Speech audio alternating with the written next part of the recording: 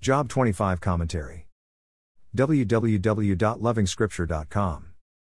Bildad responds to Job's well-placed argument by pointing to the awesome might of the Lord. Who can number his forces? Is Bildad telling Job to shut up because the Lord's position is final? We have heard this argument before: how can a mortal be righteous before God? But we are shocked because Bildad is still talking about it. If indeed no mortal can be righteous, why then has Bildad himself escaped punishment? All along, Bildad and his friends have argued the case that the wicked are always punished. Bildad is pushing the argument that all men have sinned. He would easily be right if his name was Paul and his speech was addressed to the Romans. But he is talking about someone called Job who we know the Lord has declared righteous. Bildad's argument, therefore, becomes the argument of many today who still think it is impossible for someone to be righteous. But if God declares someone righteous because of Jesus, so be it. But what is the difference between Bildad and Paul?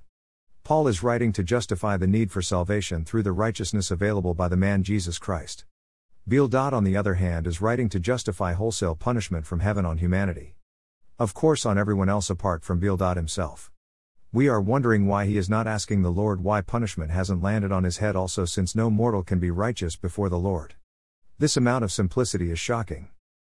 More resources, visit http://www.lovingscripture.com.